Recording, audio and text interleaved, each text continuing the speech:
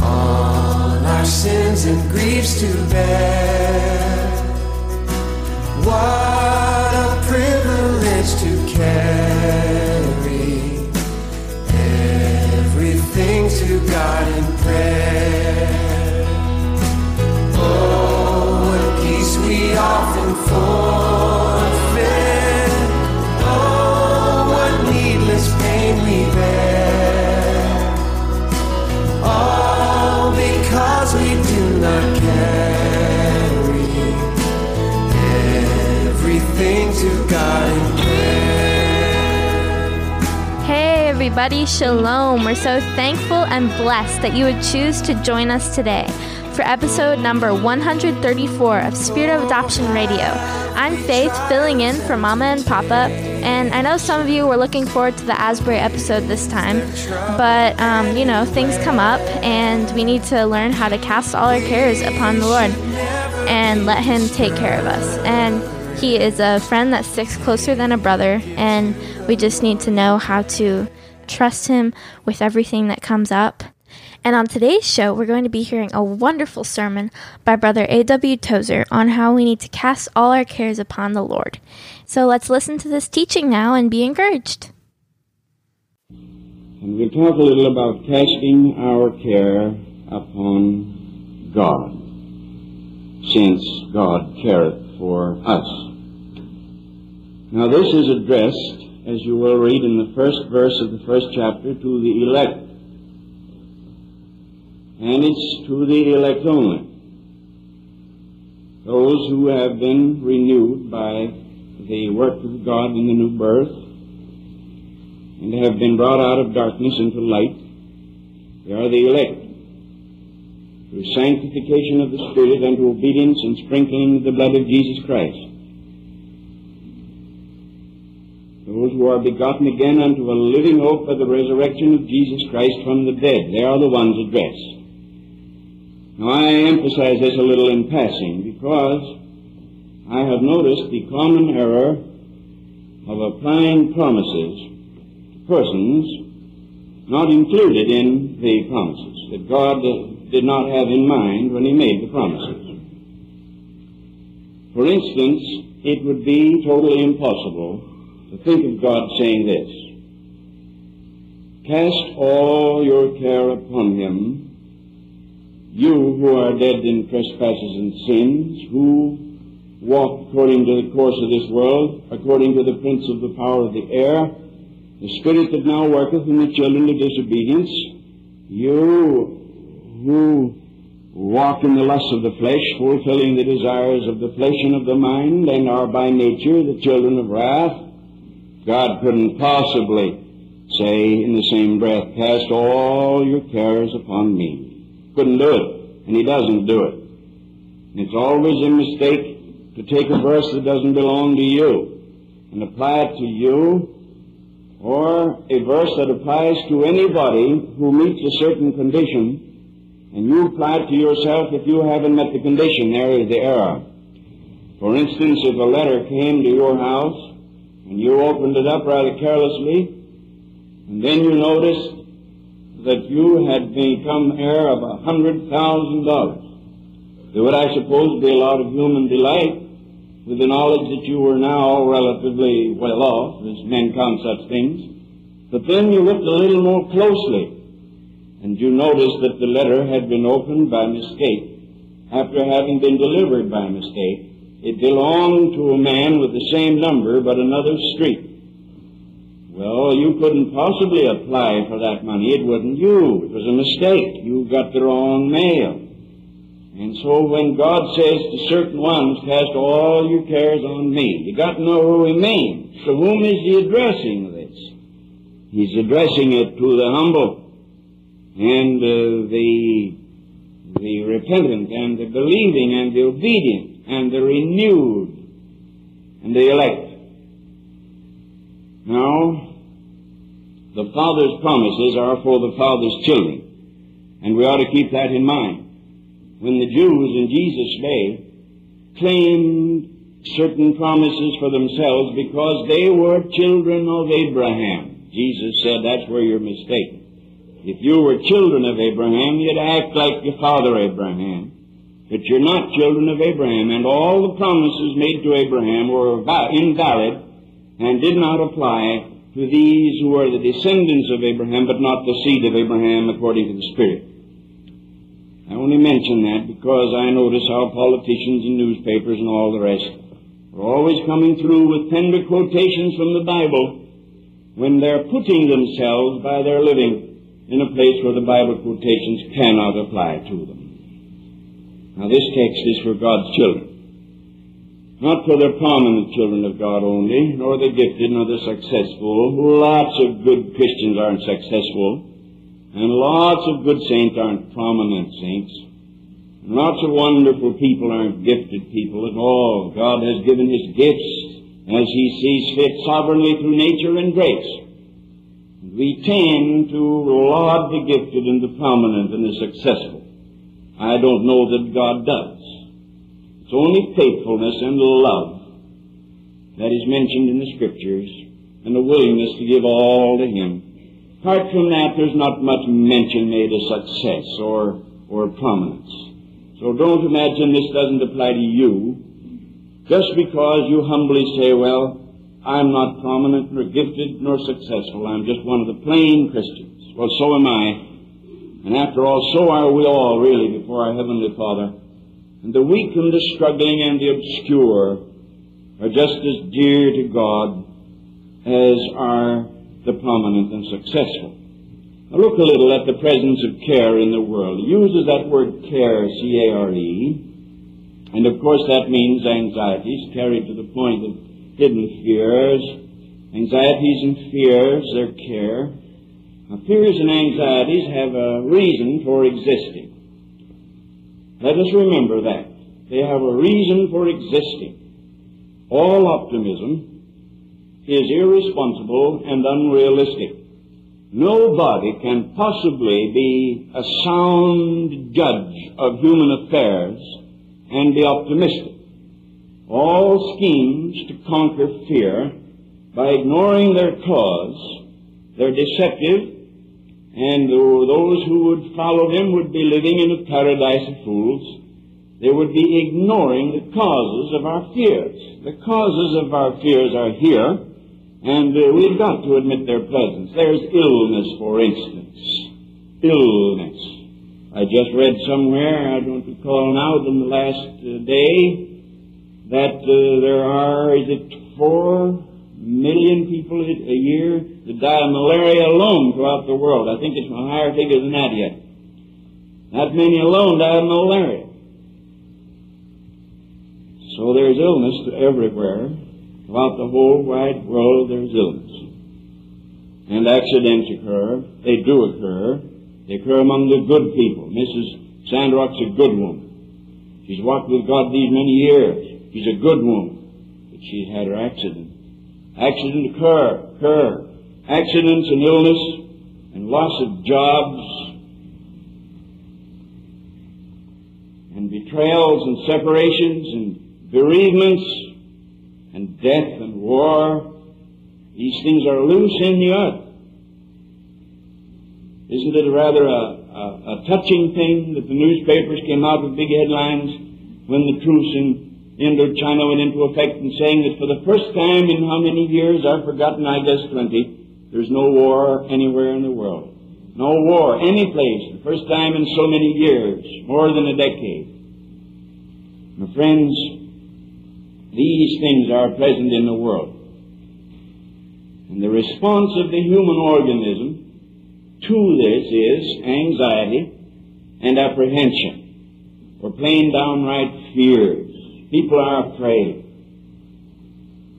Now, the world is full of all this, I say, and people are anxious and apprehensive, and we react variously when we are apprehensive. When we get scared, some people get very hard and churlish. They develop a shell over them like a turtle, hoping that they can keep away the dangers they're afraid of, and they'll retire within that shell.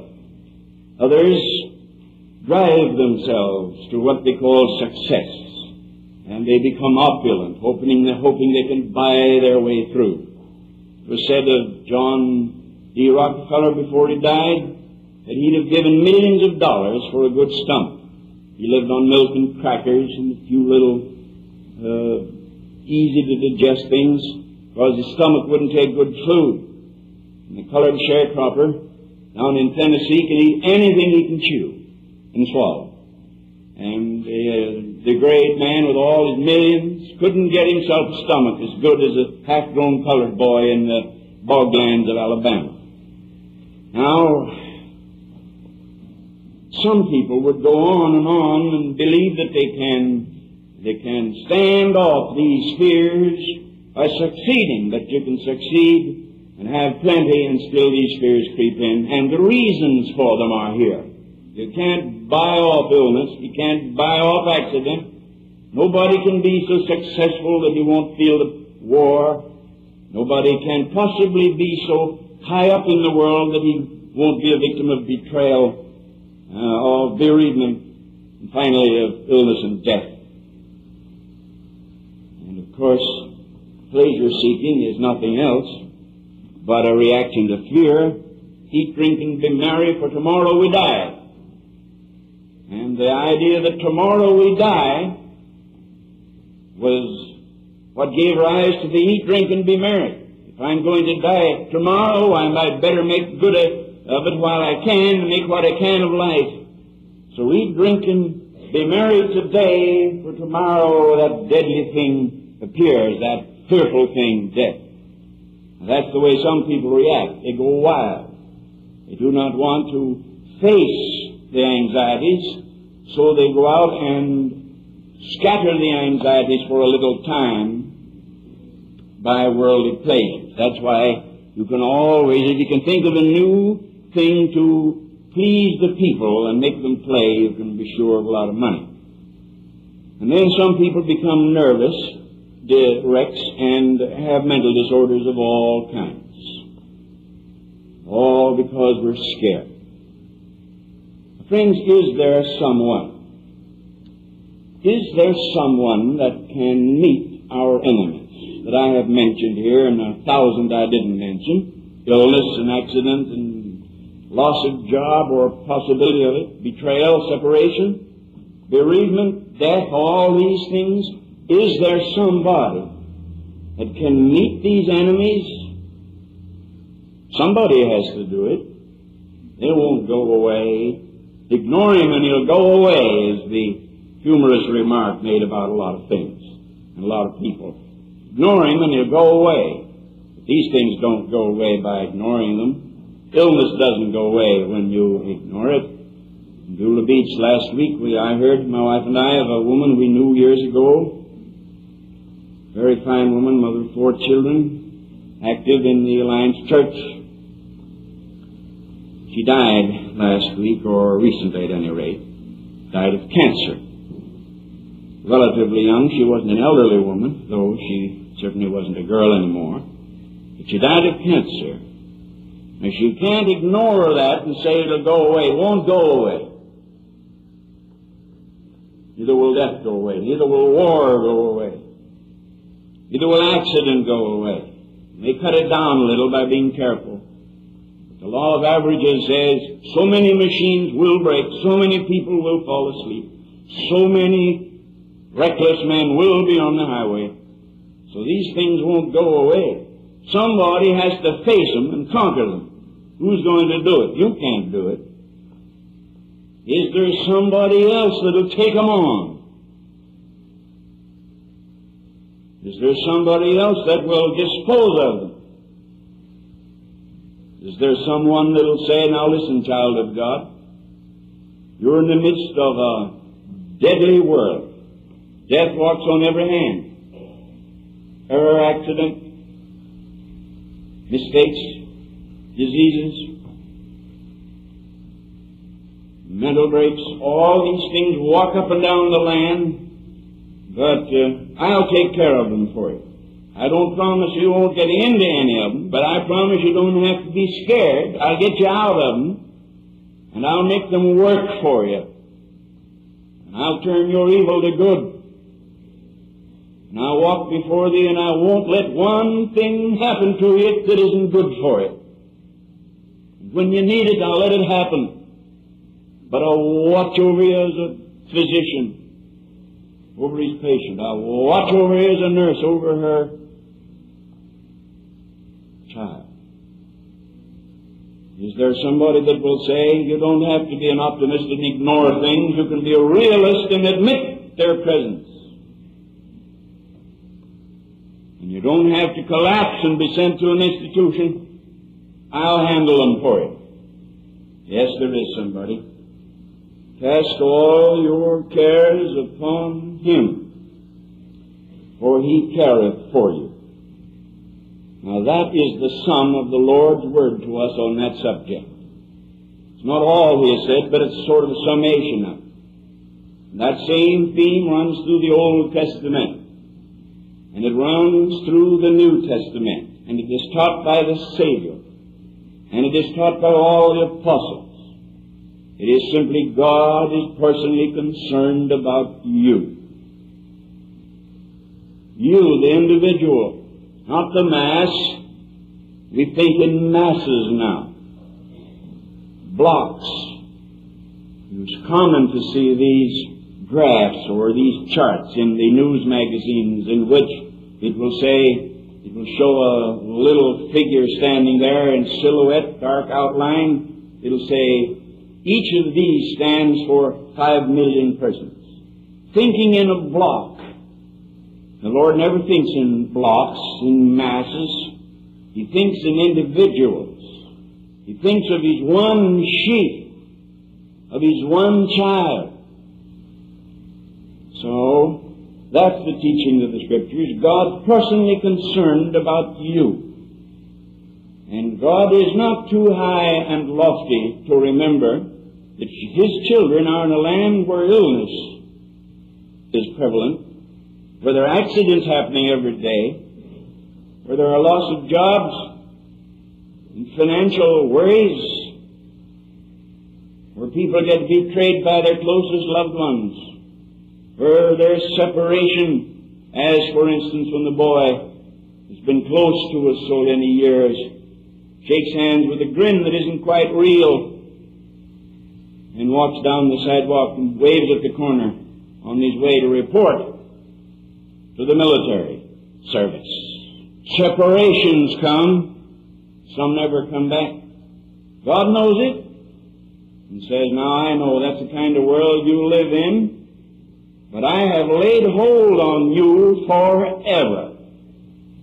And I know every detail of your trouble and all your problems, and I'll anticipate every act of the enemy. And every act of every enemy, I anticipate. I'll go before you. Not only so, but he accepts our enemies as his enemies. I will be an enemy to your enemies. Have you read that in your Bible? I will be an enemy to your enemies. And that can only mean the one thing. That if an enemy turns on me, God turns on him. And if I'm partly in the wrong, God will let that enemy through to me enough to chasten me, but he'll never let him destroy me. He'll never let a blow fall that I don't deserve. The old grandmas out home where I was born used to say good-naturedly, some great big strapping fellow would say, Mother, you spanked me an awful lot when I was a boy. And the old grandmother used to dismiss it by saying, You never got a lick amiss. That was an old-fashioned expression. You never got a lick amiss. In other words, I never whipped you once too often. Here were 5 great, big, handsome sons, doctors and what have you, all around, sitting at a homecoming, and here sat the mother presiding like a queen in the middle of it. They'd all gone to college, they all had modern ideas, but they all still loved home and the old folks and mother. And they were discussing how severe she was with them when they were boys, and how she gave them the works occasionally. And the great, big, friendly doctor said, "Mother, don't you think, after all, that you punished us a little too often?" She straightened up and said, "Young man, when you raised 5 such fine boys as I have, come back and talk to me." That was the answer. And God never strikes a lick amiss. And He never lets anything happen to you if you're trusting that isn't good for you. He says, "Now I'm handling this, and you take your hands off and stop your worrying. This won't go away, but I'll handle it. And I'll look after you, because I'm personally concerned about you. And every enemy you have is my enemy too. You're on my side, and I'm on your side. And the enemy's on the other side. And God will always handle the enemy. Cast all your care upon Him." What are your cares? I don't know what your cares may be. I have given an outline of them here. None of them may touch you at all. Maybe something else I don't know about. Worries that I haven't remote notion you feel. But the Bible says, "Cast all your cares upon Him." Now this must be done at a given time by a firm act of the will. We don't just ooze into this or grow into it. If you were walking along and you had a great burden, and I said, "Let me carry that a while," you wouldn't shift that gradually over onto me. You'd either give it to me or you would keep it. And the act of transfer from you to me would be a crisis, an exact crisis. It would happen at a given moment. One minute you had the burden, the other minute I had the burden. My father, when he was a young man, in later years he told this on himself. He said he and his friend, some friend of his, had somewhere to go, and he only had one horse, had long miles to go, and only had one horse. So, my father's name was Jacob. Called him Jakey. And he said, "I'll tell you what we'll do, Jakey. I'll ride a while, you can walk. Then when you get tired, you can walk a while, and I'll ride." And my father, innocently, country boy that he was, agreed to that, and that's the way it worked. The other fellow rode a while, and Jakey walked. And after a while, Jakey said, my father said, "Don't you think it's about time we ought to change off?" "Oh, sure. Getting tired?" He said, "Sure, we'll change. Now you can walk a while I ride." Now, I don't introduce anything humorous in here, if that should be called humorous. My father thought it was. But I will say this, that there's an awful lot of that same kind of arrangement among us Christians. We let God carry it a while, we think, but He doesn't. We walk a while, and then we walk some more. And all our transfers are stymied. They don't go through. We don't make a complete transfer of our burden. The old man that carried the 300-pound bag of grain on his shoulder while he was riding his mare. And somebody said, "Why don't you put the wheat or the grain on the front of on the horse's neck ahead of you?" And he said, "She's got burden enough without carrying that too." "I'm a heavy man," he said. We carry our burden, and God carries us and our burden. Why not be sensible and roll the burden off on God? Now, we got to do this at a given time by a firm act of our wills. Why don't we do that this morning? We came in here trusting but under a heavy load. Why don't we just now roll that burden over onto the Lord. Don't you want to do that? If you're walking with the Lord, if you're a humble person trusting in His grace, and you know you're His child, then this promise is to you. Why should we not do that then? Roll our cares upon Him. Let us for a moment now while we pray. Lord, we're a company of Christian people. We have said yes to Thee and no to the world. Thou hast given us eternal life, and we are blessed. But we confess, Father, that we're in a deadly, dangerous world. We're like the tiny rabbits of the woods, or like the deer of the forest. We live by staying alert. We exist only because we're watchful. And this works on us to make us nervous and anxious. Fills us with apprehensions and fears. It isn't pleasing that it should be so. Thou would look after us. Thou art around us, and beneath us, and before us, and behind us. Help us, we pray Thee, to cast all our cares upon Thee. This morning we would cast on Thee fear of war. The great of the world point to half a dozen or more danger spots where war could leap out like a fire in a moment. Father, we can't anticipate and suffer through a war that hasn't yet happened. Help us to roll the next war on Thee. And then, Lord, depressions and losses of jobs, men have deep apprehensions that they don't talk about. Father, we're all right now, so we pray Thee help us to trust Thee for tomorrow and next year and all the years to come. We roll upon Thee industrial fears and domestic fears. Some are worrying about their children. They're growing up, and they're worrying about what they'll do and where they'll go when they're no longer under the parental care. My God, Thou hast these thousands of years seen the generations grow up. Parents have wept and grieved over their growing children because they were soon to go out from under their care. My Lord, help us, we pray, that we may roll the future of our children over on Thee. Help us to roll over on Thee fear, disease, polio, and all of these devilish things.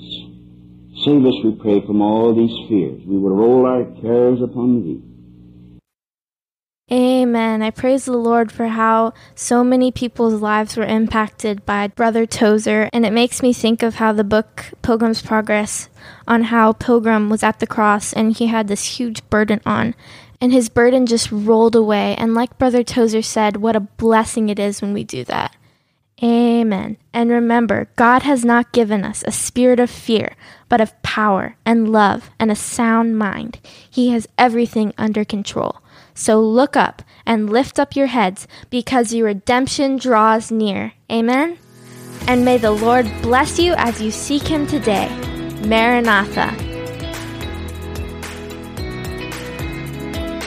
Thanks for listening to Spirit of Adoption Radio. You can reach us through our website, adoptionairfare.com. Also, please subscribe and leave us a review on the listening platform of your choice. Lord willing, we'll see you next time. Maranatha.